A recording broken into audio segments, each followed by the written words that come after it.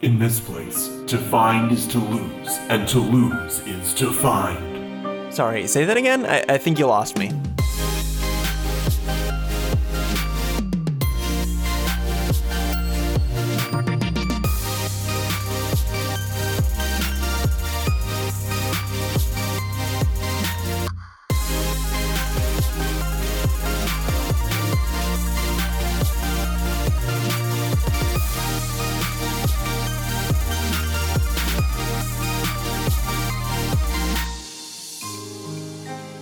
Welcome to Got It Memorized, a Kingdom Hearts recap podcast trying to make sense of this mess before Kingdom Heights...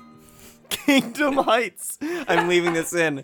Before Kingdom Heights 3 comes out, you might even figure out what's going on, maybe. I'm Wheels, and I'm joined, as always, for this Ansem report, this super spoilerific episode of our show by Joe. How are you, Joe? Pretty good.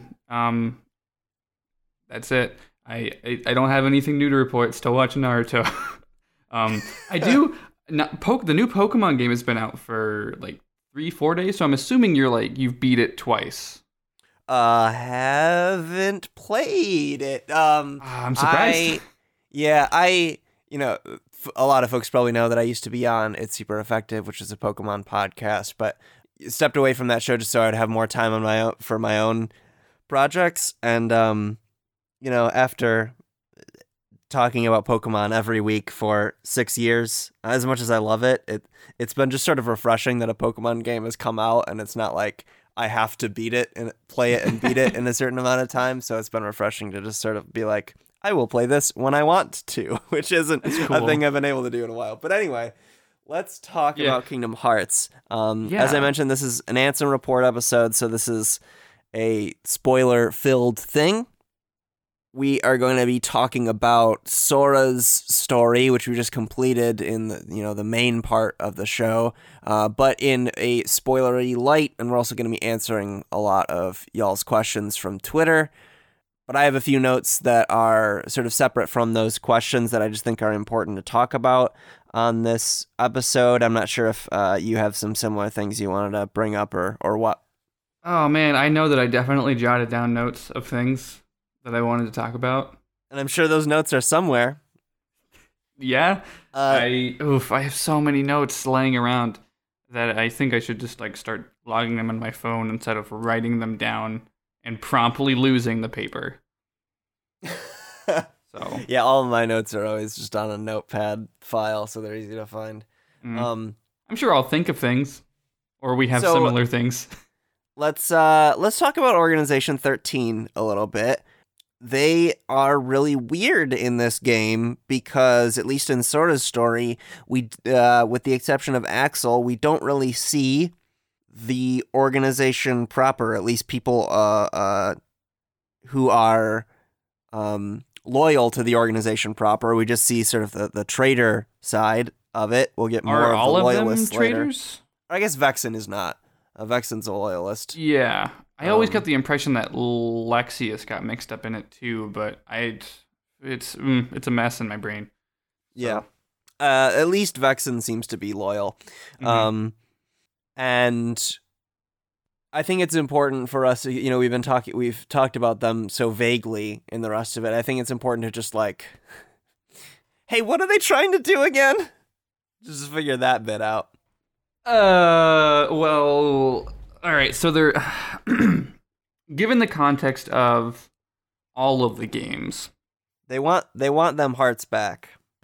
Well, yes, they want the hearts for themselves. They also want Xehanort wants Sora both to control the Keyblade, and I also think he wants Sora to be one of his vessels, like in-game Dream Drop Distance shit. Oh yeah, that's possible. I don't know. Yeah, because in Chain of Memories, it definitely just feels like they want him to be their puppet to use the Keyblade how they want. So, because the heart vessel thing is definitely a more recent development in the plot.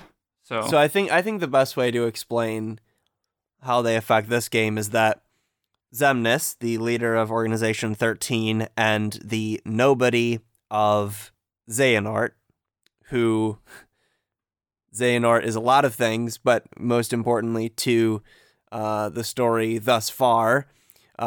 He's the dude who pretended to be Ansem the Wise, who then, when made into a Heartless, called himself Ansem. We saw that version of Ansem in Kingdom Hearts 1. The Nobody version of that, and I guess we haven't really talked about Nobodies at all, with the exception of a few Ansem reports here and there. Nobodies are created when someone of a particularly strong will has their heart taken away from them. Their body lives on as this creature called a Nobody. My brain just had an epiphany moment in which I realized this happens in Five Nights at Freddy's. And I won't go into it farther than that for your sake, but it's there. I really, Joe, I applaud your restraint, and I think the show is better for it. I had to voice it so I don't forget. Sure, and you'll listen back to this and you'll be like, yes. And then you'll write your think piece that will take the internet by storm. No one will read. So when Xehanort, who was a dude pretending to be Ansem the Wise, this scholar of hearts and darkness and all that, when Xehanort becomes a Heartless, and in that process, because he was a strong-willed person, his body, without a heart, lives on as this Nobody called Xemnas. There's a plot above that, which you were referring to, that relates to the original Xehanort, who eventually comes back and is trying to sort of create multiple copies of himself, but I don't think it's super important to talk about that, and we can just talk about Xemnas himself, the Nobody. Yeah. Who wants to fill a Kingdom Hearts, because that's a thing that we later learn there can be multiple of. So he wants to fill a Kingdom Hearts that is filled with instead of the hearts of worlds, as we saw before, that's filled with the hearts of people. And so to fill up this incomplete Kingdom Hearts, he needs someone to be defeating Heartless and releasing their hearts. So Sora is the obvious candidate there, because he's the only person, because the Keyblade's the only thing that can really release hearts, and Sora's got one of those. And he seems to be the only person that seems to be presently doing that. Right. Or to have one of those things. I'm sure Mickey has killed his fair share, too. Oh, yeah, I guess Mickey exists. Yeah, sometimes it doesn't feel like it.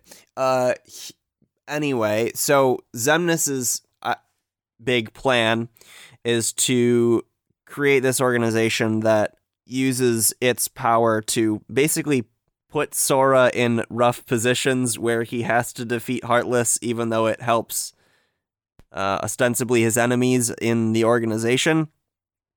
So they just want to keep encouraging him to kill Heartless, do what you're doing. That fills up their Kingdom Hearts, which then they will siphon the hearts out of and give themselves hearts again, and then become real people again.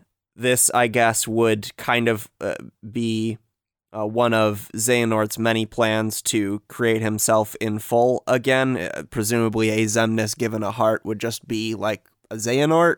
Yeah, so there's definitely that weird side of like, what would that look like if a Nobody succeeded? Because really what they should want is to get killed and then have their Heartless killed.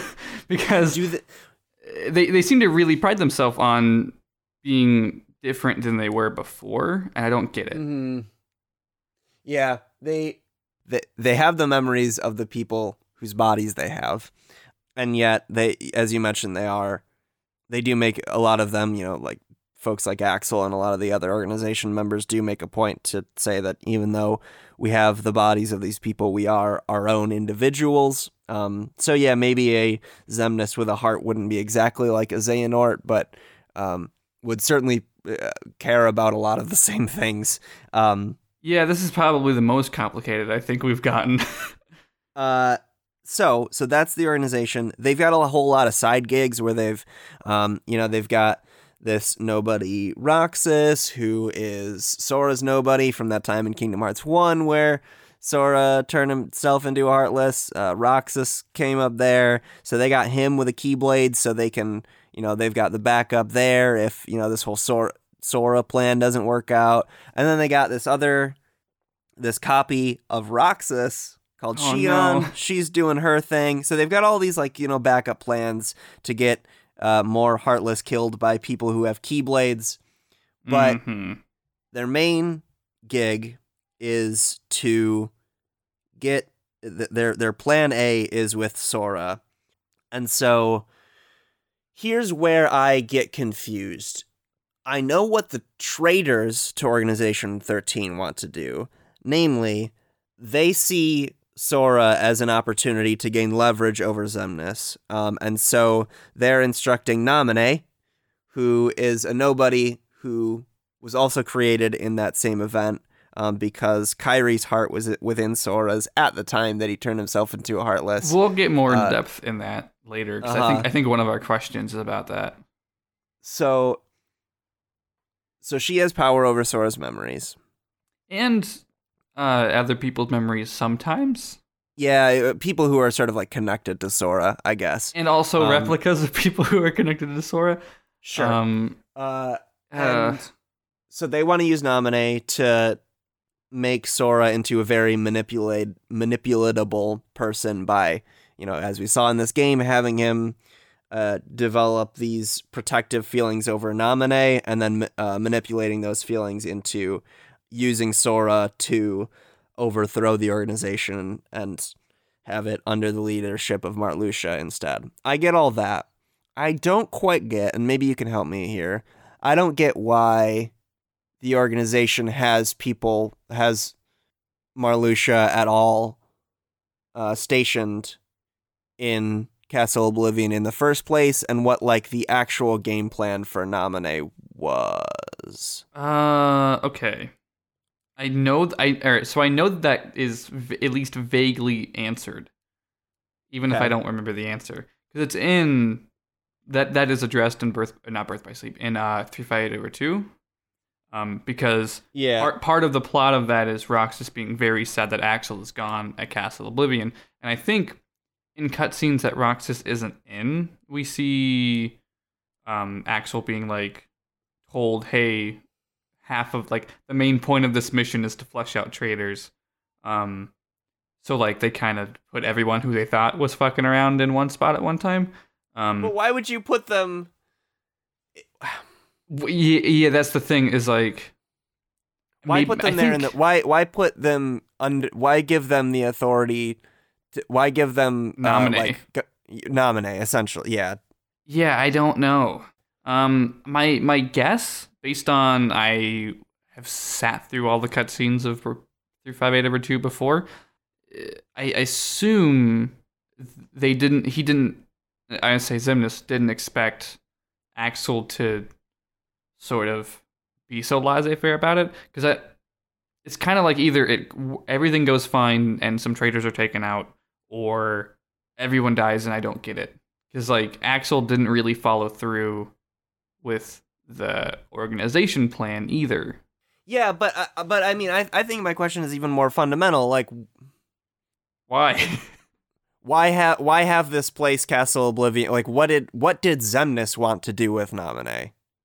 Not after the whole traitorous thing happens. Not okay, how do I salvage this now that I suspect my subordinate Marluxia is trying to overthrow me? I get why he sends Axel there, because Axel can be this double agent for him.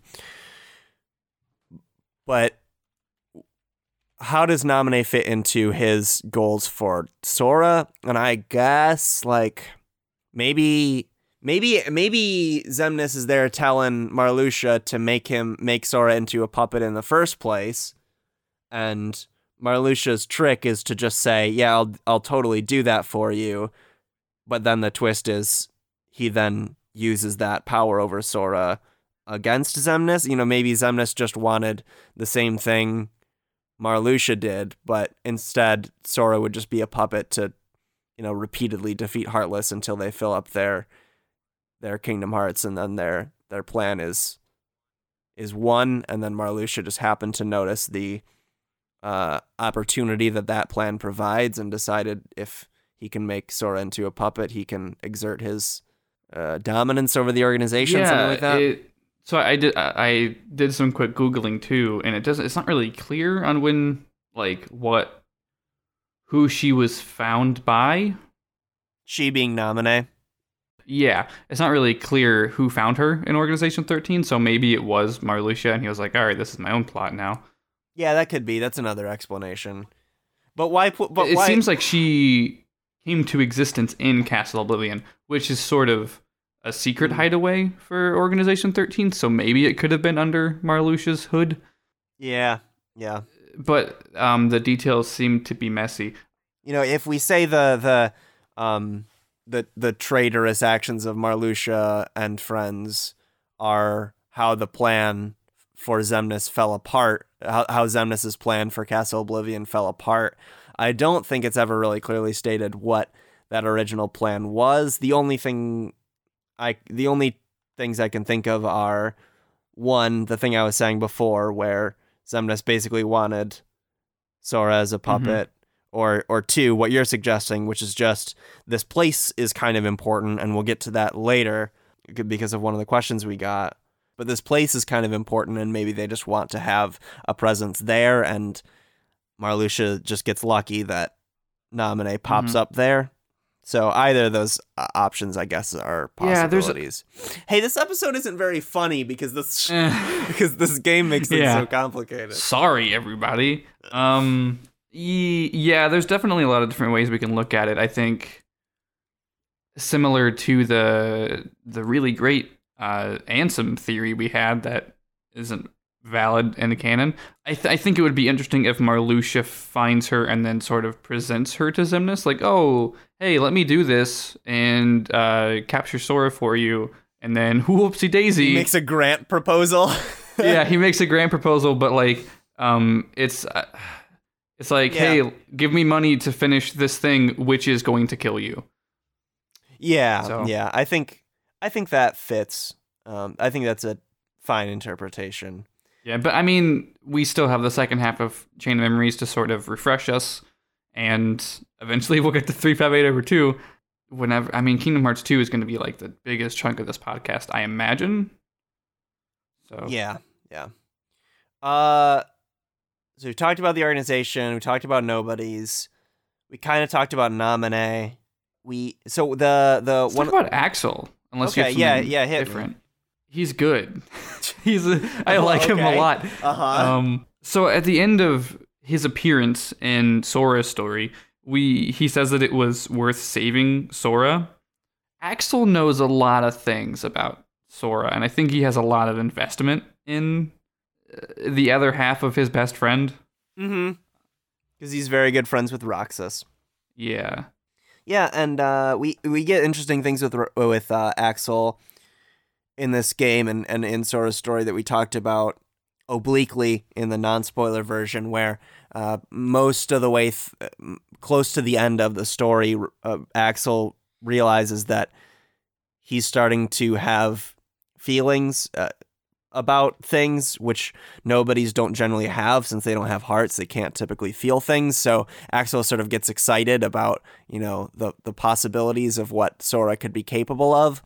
And he has that sort of realization like, oh, I'm actually enjoying this. That's bizarre. And I think that's the first example we have of this idea that we will hit again and again in Kingdom Hearts 2 and 358/2 of nobodies having the capability to develop, if not hearts themselves, at least to sort of regain the ability to feel. And in Dream Drop Distance as well, we see some of that.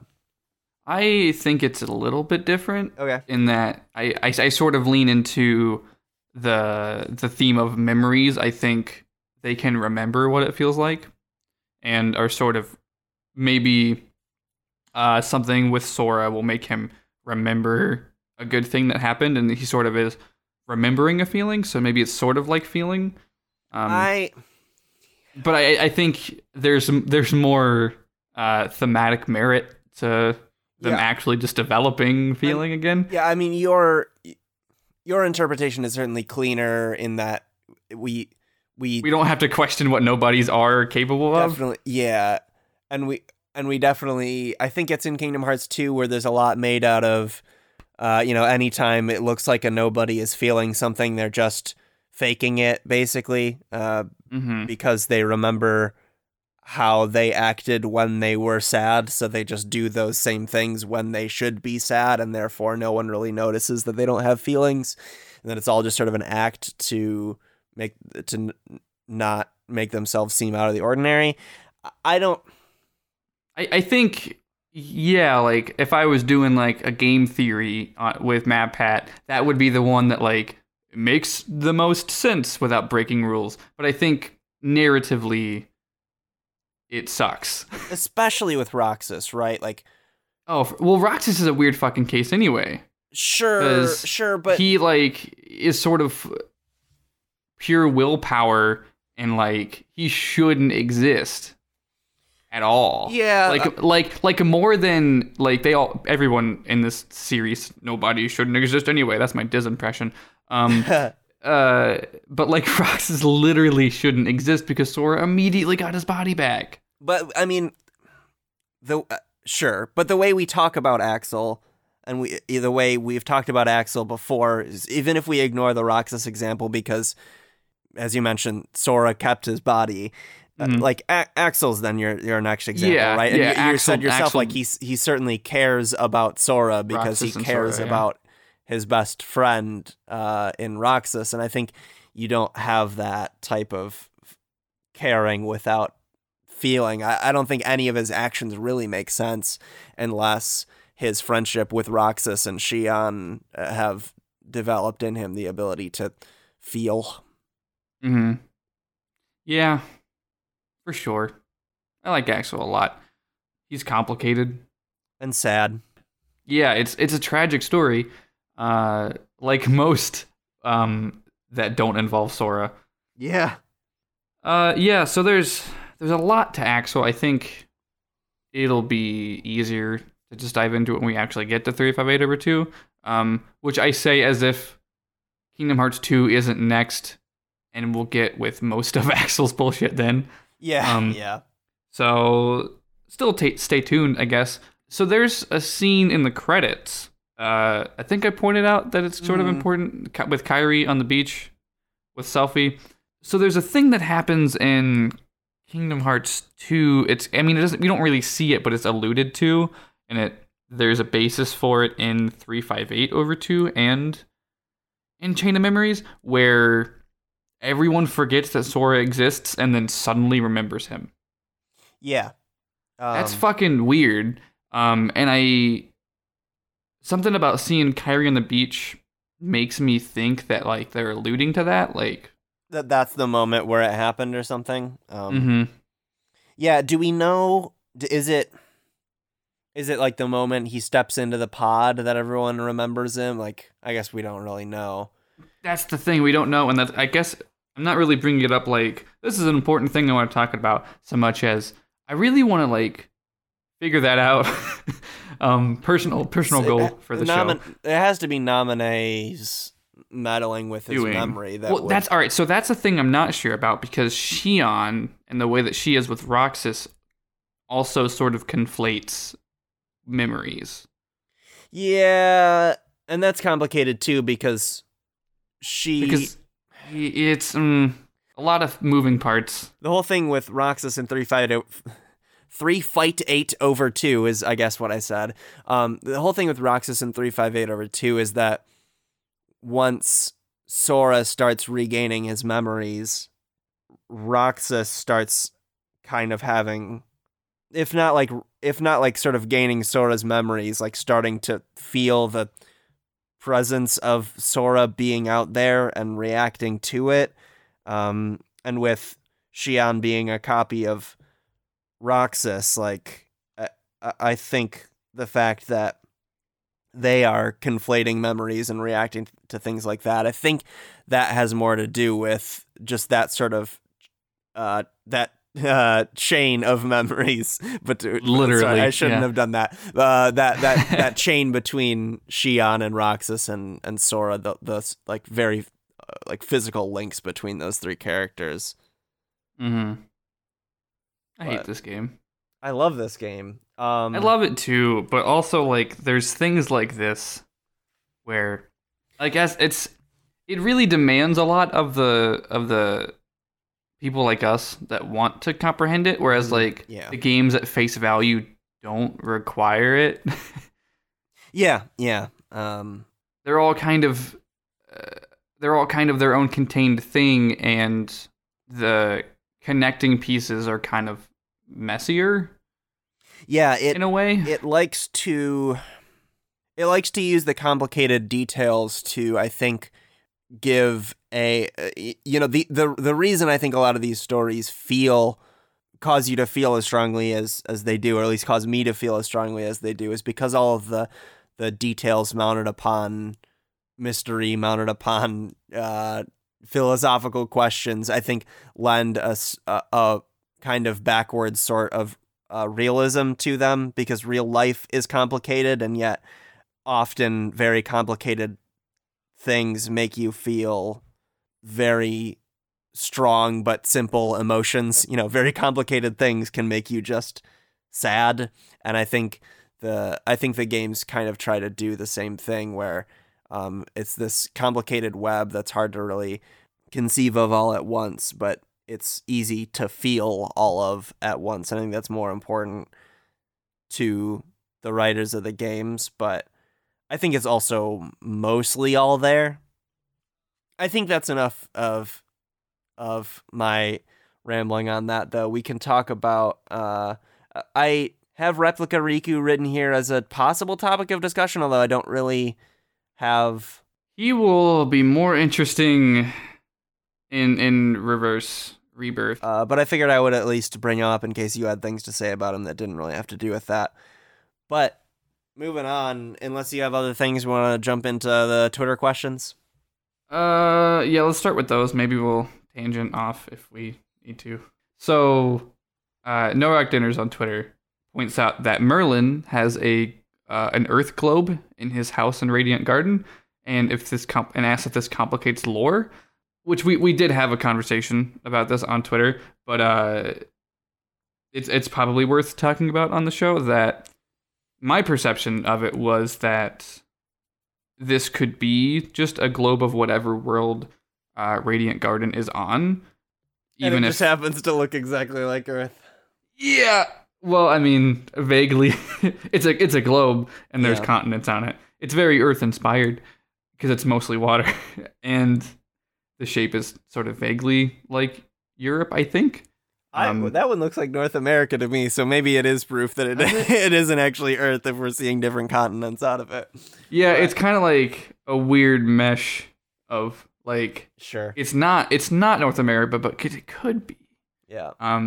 Yeah, so there's that, but that conversation did end up sort of getting to some pretty interesting points where Namely, Twitter users Daniel Awesome 73 and the Twitter account of a podcast I'll admit I didn't get a chance to listen to, but a show called The Gorge, or at least on Twitter, they're The Gorge Podcast. We're sort of going back and forth on their interpretations of this, but positing an idea that it's easier to think of the different worlds as sort of different dimensions. So maybe all of these places exist in all of the different worlds, but they manifest differently in like different dimensions. Mm-hmm. So yeah, it was kind of like, so like maybe each little dimension you go into has its own London. But the only London that really matters or that we see in the story is the London that exists in the Neverland dimension, I guess, would be that theory's answer. Yeah. I think that's the thing is there are some things that bring it into question, and I think my main complaint is just how frivolously Kingdom Hearts calls things worlds. That Timeless River is inside of a world, and maybe Winnie the Pooh's book shouldn't be called a world.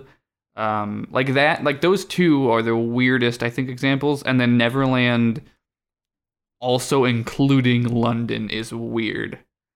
Yeah, Like if it was two separate worlds and we just established that they could also move between them somehow, that would just complicate the actual Peter Pan story. Probably more than they're legally allowed to do. But I don't know. There's just so many fringe cases where it's like really hard for me to establish one clear cohesive thing that I'm satisfied with. I think, so we certainly see that from this globe that Radiant Garden is a lot bigger than the city that we see in Kingdom Hearts 2.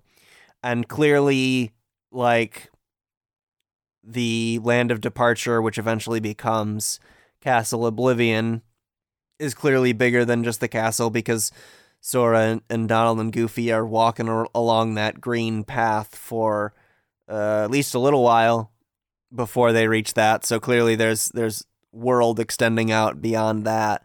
So I guess you could just say that there are probably a lot of similarities between these worlds, but there are like very important places in these worlds where like important stories exist, or important events exist, and they sort of act as like the center stage of each world, which we see where presumably there are other things going on elsewhere. It's kind of like the plot of Sonic Generations. See, every time you make, maybe I am just criminally underexposed to media, but every time you're like, no, it's you're just not. like this from this other thing, it's like, oh, well, there's another thing I have not played or seen or read. You're not, because almost exclusively I think I've referenced bad things. With the exception of I kind of think JoJo's okay. But Sonic Generations does that weird sort of thing where there's sort of like pockets of time, because the whole thing is that you're playing through old Sonic games. Or like worlds that were in old Sonic games that had their own place in that game's narrative and timeline, but it was just a part of it.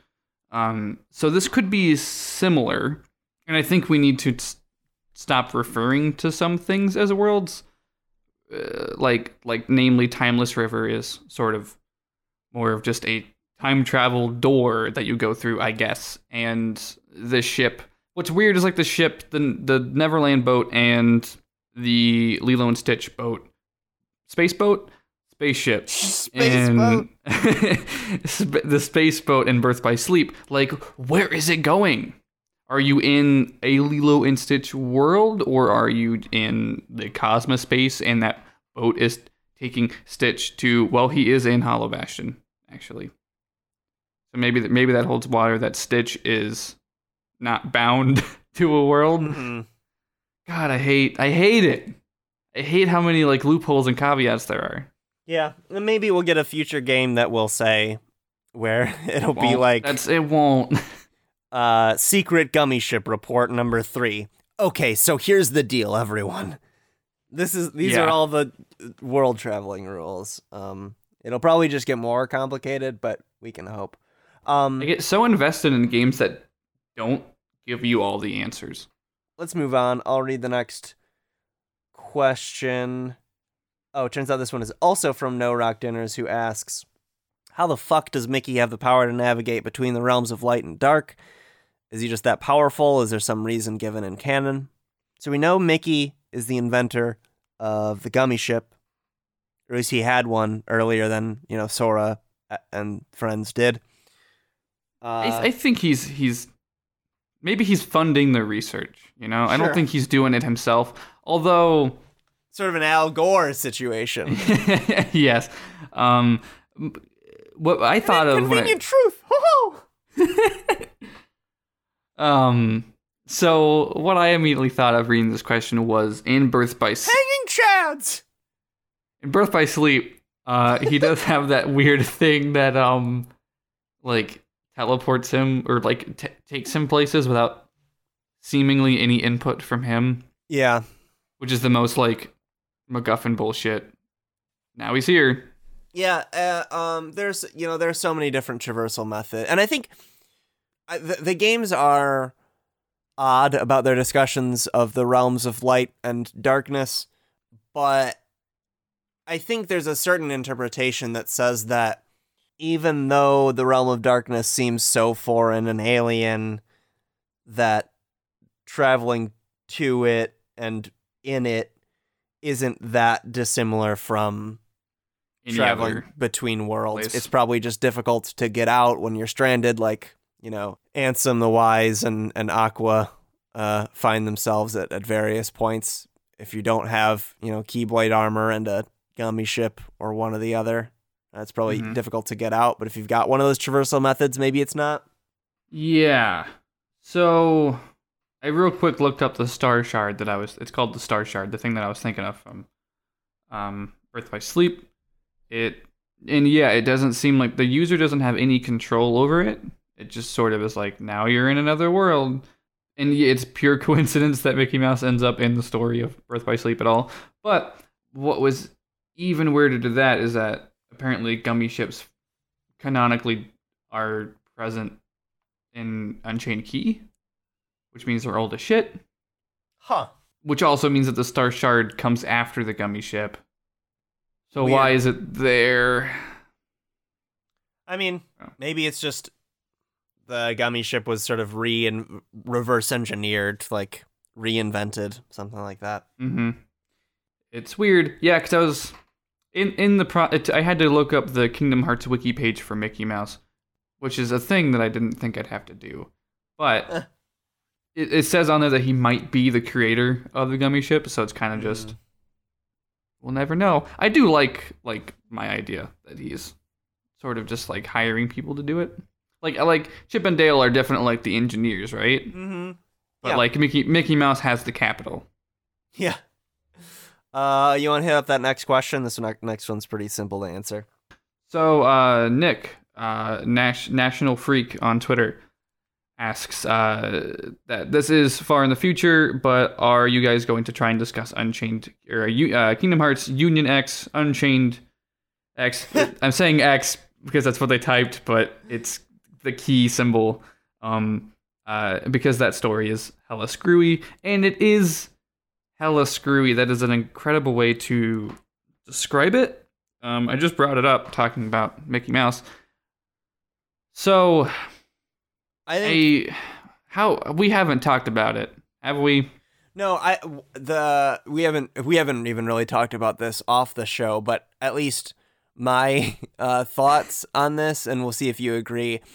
I think just in general, we're gonna get as far as we can before Kingdom Hearts 3 comes out. I mean, realistically, yeah, that'll be it, right? As we chip through it, because they're still releasing quests, right? I think. I don't know. Probably. It might be. I mean, they probably will forever. The nature of mobile games. I don't know how heavily we should take it. I mean, if we really want this show to go on forever, I guess we can. But then it's a matter of, all right, so here's the next 10 quests. Yeah. So the way I think of it here's is 710 through 720. There's a chance. I hope we can get through all the way through Dream Drop Distance before Kingdom Hearts 3 comes out, and then maybe we spend a couple episodes on Union. They renamed it. Yeah, before Kingdom Hearts 3. I think whenever whenever Kingdom Hearts 3 drops from the heavens, I think it's fair to say you and I are probably going to stop what we're doing and start covering that game's story as we play through it, just because, that's what the people are going to want, and also what we're going to want to talk about anyway. Yeah. But I think the game plan now is see if we can get through Dream Drop Distance, and that'll be a while and a half, because Kingdom Hearts 2 is a long game, and then there are 3 other games after that. But we'll see how far we get. And then if there's any time left, we'll cover this. I think if nothing else, after Dream Drop Distance, there's Point 2. Oh yeah, there's that too. And there's the movie about Unchained Key. Yeah, back cover. Which I watched, and I think it kind of covers the important parts. Yeah. Because there's endless quests that I think there are some pieces in the middle that have value, like Mickey Mouse showing up, and I guess Donald and Goofy show up too. Wait, really? I thought it takes Yeah. place like thousands of years in the past or something. It's not as far back as I thought, I guess. The first person in a black cloak is there. It's kind of The first person to ever think, there's this color, black. Hold on, now hold on. What if I put this color on a cloak? Yes, you know what I mean. The organization head. So like I think we have to talk about at least back cover, and then maybe just do like some heavy reading and sure. YouTube research. I joked with my wife that I wanted to hire someone to play it for me, and just take notes. Like, hey, just drop everything else and just play through this. It's gotta be bad, right? There's no way it's fun. I mean, it's not fun, but it's any other mobile game. You're tapping. It's just you tap and you keep doing that. It didn't hold me. Next one comes from Pretty Fly Decidui. That's Plaquas on Twitter, Plaquas. Is it confirmed? So this is referring to a claim we made on the show. Is it confirmed that Marluxia is the hooded figure at the start of Chain of Memories? The ending of the game made me think it was Diz. Diz being the identity that Ansem the Wise takes on during this period of the game. We'll meet him soon. Yeah, I always thought it was Marluxia because Marluxia wants Sora to go to the castle, so is this sort of mysterious figure luring him there. This is an interesting question because we haven't seen the script, but going off of Recom, we're going by voice actor. So like maybe it wasn't always Marluxia, but it's Marluxia. And as I say that, I'm doubting myself. I'm like, is it the same voice actor? But I'm pretty sure it is. Yeah, I thought it was too. Yeah. And if two of us think it must be true. That's the way truth works, right? I mean, there's no one here to tell us that it's not true. Hey, why is the Chain of Memories page blank on Kingdom Hearts Wiki right now? Hey, Kingdom Hearts Wiki? I looked at the Jiminy's journal and it's blank. it just says thank Nominee. That's helpful. Good old wiki vandalism always helps us when we're trying to make a podcast. Yeah. But I think either works. I think Diz could theoretically. That's the thing. Diz never shows up in Sora's story again. Diz is focused on Riku. Yeah. Because I don't know why, but he is. And I don't know what purpose he would have, what motivation he would have to show up and say some cryptic shit. I mean, that does seem to be the dude's MO. Like, it is kind of just what he enjoys in life, is to show up and say some cryptic shit in a deep voice. But this time seems particularly strange for him to be doing that. Mm-hmm. This one comes from Daniel Awesome 73 on Twitter, who we've talked about before. And they ask, I wonder how well Shion's appearances line up with Sora's forgetfulness. And they're like, it probably won't matter till 358/2, but maybe an Ansem report, and that's where we're at. We're in an Ansem report. We're in it. We've been in it for wow. I didn't realize it's been that long. We've been in it for a while. And it's a good question. I don't know. Roxas's forget, like the sort of the lining up of 358/2 and Chain of Memories is so abstract. Yeah, but I think it's only because I mean, if I remember right, it's like super early on in, not super, but fairly early on in 358/2 that Roxas like goes into that sort of coma because that's when Sora is in the sleepy pod. Maybe.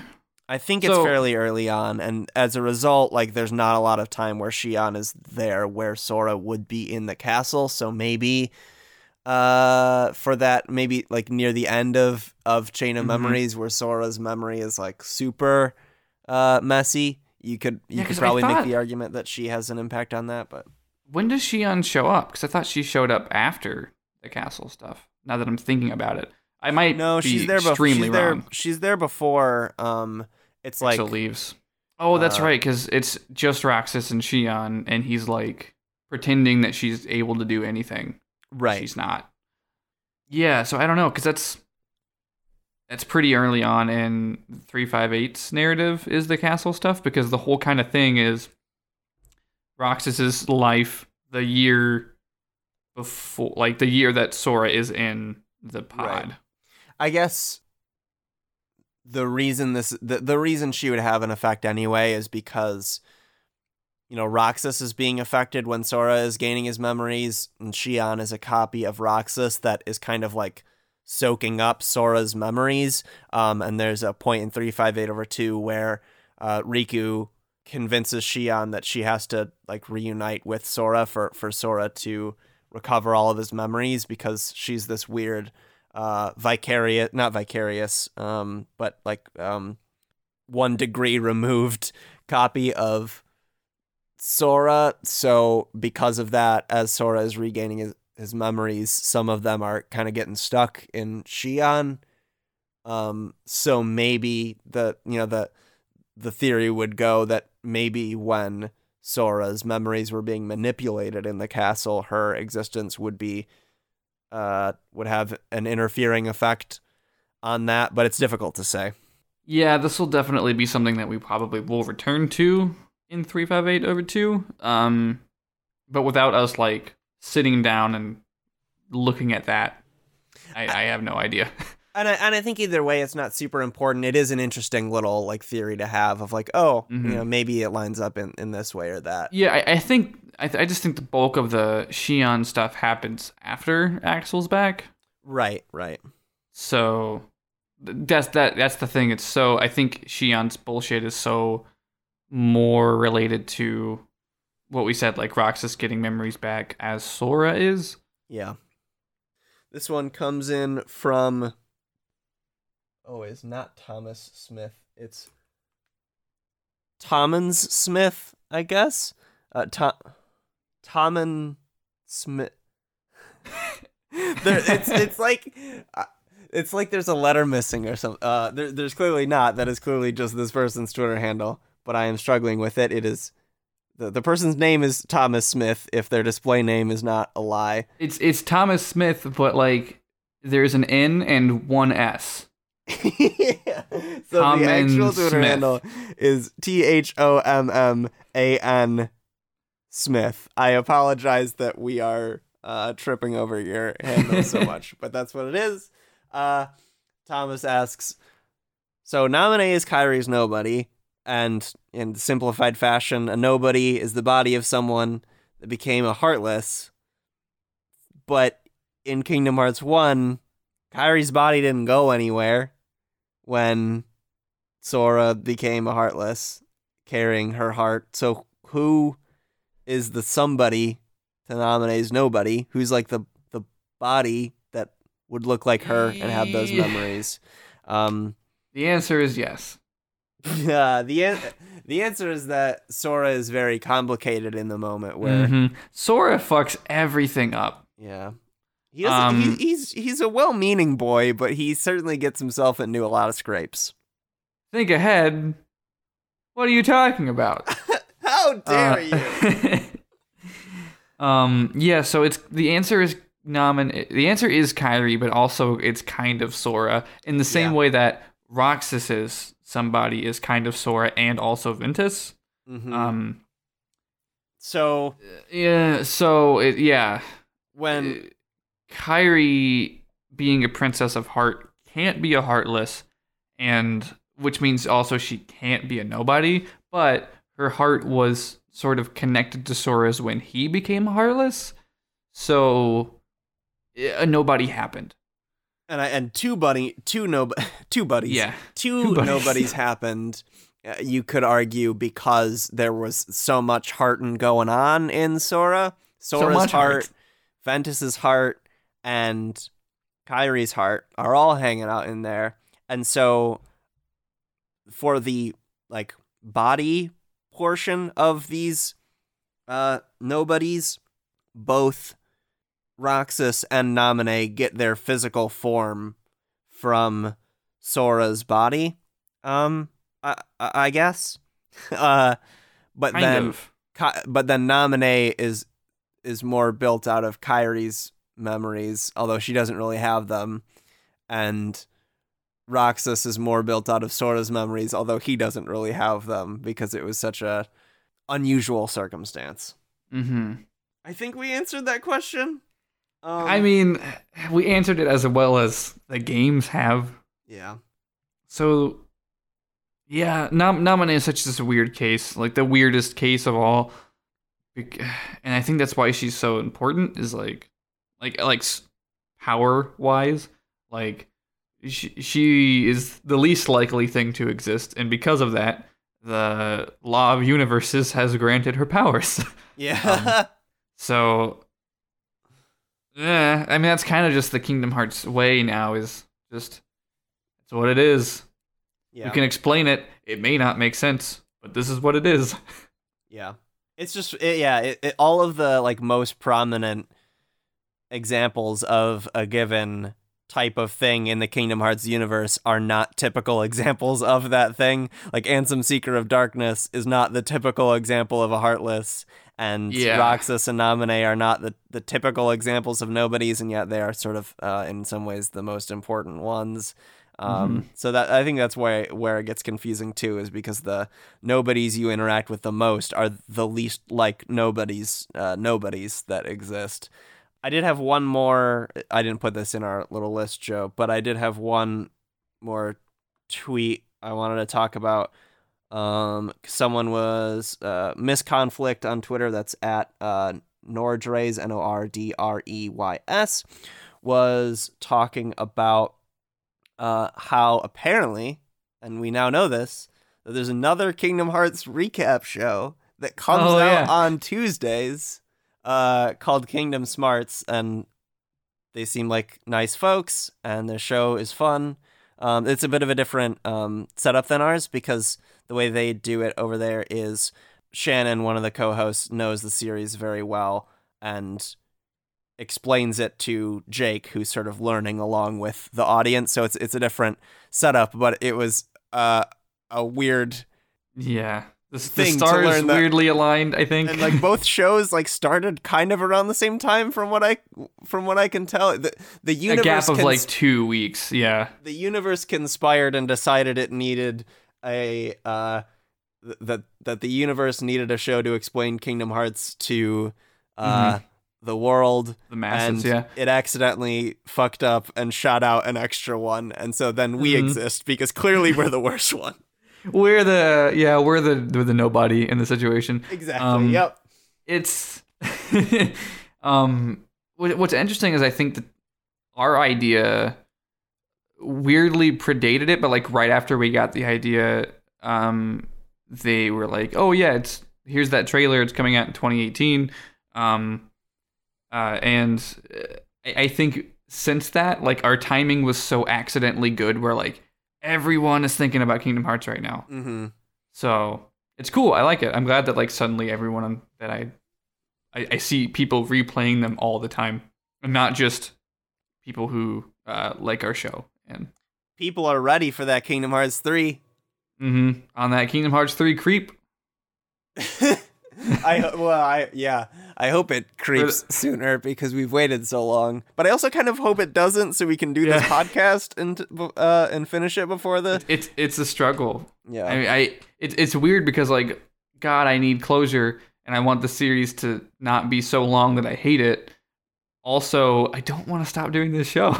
Yeah, I think there's enough in Kingdom Hearts to keep us talking, at least until that game comes out, and then we can talk about that game for a long time, because I imagine it's very long. It's a shame because by then you won't live near me, so we can't just like hang out and play Kingdom Hearts. Yeah, but we don't really do that anyway. No, but I'm saying we could, because this is the first like new thing. Yeah. I mean, so. I'm sure I will occasionally visit these United States and the great state. I can't even say the great state of Michigan with a straight face. I'm sure I will be visiting every once in a while. Yeah, I think we'll have to plan something special. Yeah, for Kingdom Hearts 3 releasing, or not. Don't hold us to that. A live episode with no one there because no one cares. Yeah, midnight release, Twitch live stream, and everyone's in bed. Yeah. So I think, or it's just 2 hours of installing. Anyways, the show is over. Yeah. What Everyone's do we do gone. at the end of an Ansem report? Do we say that was something? Well, no, you have to say the full title, which Oh no. fuck. That was. I guess we'll say that was. We didn't plug anything. Should we plug things? Okay. Yeah. We plugged Kingdom Smarts. Yeah. So listen to that podcast. It's fun. You can also find me, Wheels, on Twitter at TheTravisW. I do a podcast called Very Random Encounters where we tabletop roleplay. I am tripping over my words so much in this episode. It's late. Where we play tabletop role-playing games, and we randomly determine as many things as possible. You're up. You can find me on Twitter, Ghost of Joe, which is Ghost of Jo. You can listen to my other podcast called We Are Watching One Piece. I think this next episode will finish Skypiea. So I'm surprised that Thank you. I'm surprised we're finishing it before Chain of Memories. And by that, I'm really surprised the Chain of Memories is taking as long as it is. Yeah, but we're almost there. Yeah, I think Riku's story is way less things. Yeah. So we'll get there. Also on my Twitter, you can read the things that I write, mainly about video games, but I'm probably going to write something about Stranger Things. I'm like torn between writing my queer think piece on Stranger Things, and is it queerer things? Is that what the title is? No, it's actually super heavy. Oh dang. It's more or less like, what does the treatment of queer coded characters mean about romanticizing the 80s? So there's that. Yeah. So that'll be interesting. Yeah, so that's I'm focusing on that, but also I tried to write about nostalgia with Zelda, and instead I'm just thinking about a game that did it better. So I might write about King's Quest. Oh, like the remake thing? Yeah, because it's good. Huh, I never played it. You can find the show on Twitter at MemorizeCast. Our theme music, the link is always in the description if people want to just check that out and find where we get our theme music. It's a remix of Dearly Beloved by Leg Day, courtesy of GameChops.com. So that was a Chain of Memories Ansem report. Is it number 4 because this is the 4th Ansem report we've done, or is it number 1 again because it's the first Chain of Memories Ansem report? What does your heart tell you? This is Ansem report number 4, the Chain of Memories Chronicles, HD remix. You know, we're going through all this trouble, but like that Tom Ann Smith gave us a title. Oh yeah. I forgot about that. Yeah, the second one is better, and I think he could. I want to see him take another take at this now that we have 280 characters. So the next Ansem report, maybe we'll have another one. So this comes from previously mentioned Twitter user Tom Ann Smith, titling our next Ansem report, got it memorized 3.14159.265 final mix Ansem super secret dark D report of darkness. Got it memorized.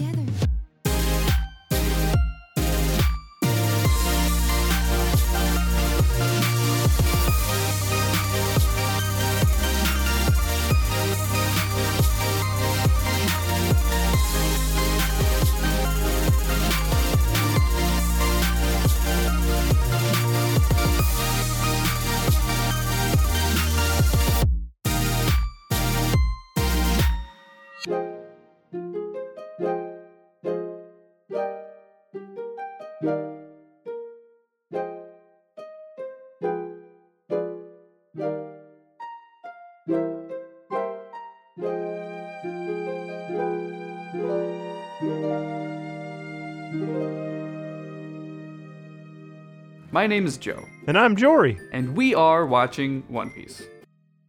That's it. That's the podcast. Yep, we talk about the anime called One Piece every week, about 5 or so episodes at a time. I'm currently caught up with the series. I just started it. So you can join us while we talk about loving the rubber boy, vaping Sanji, our son Chopper, and his murder mom Robin. Other loving nicknames to be decided as we go along. You can find us on iTunes or your app of choice. And until you tune in, to be continued.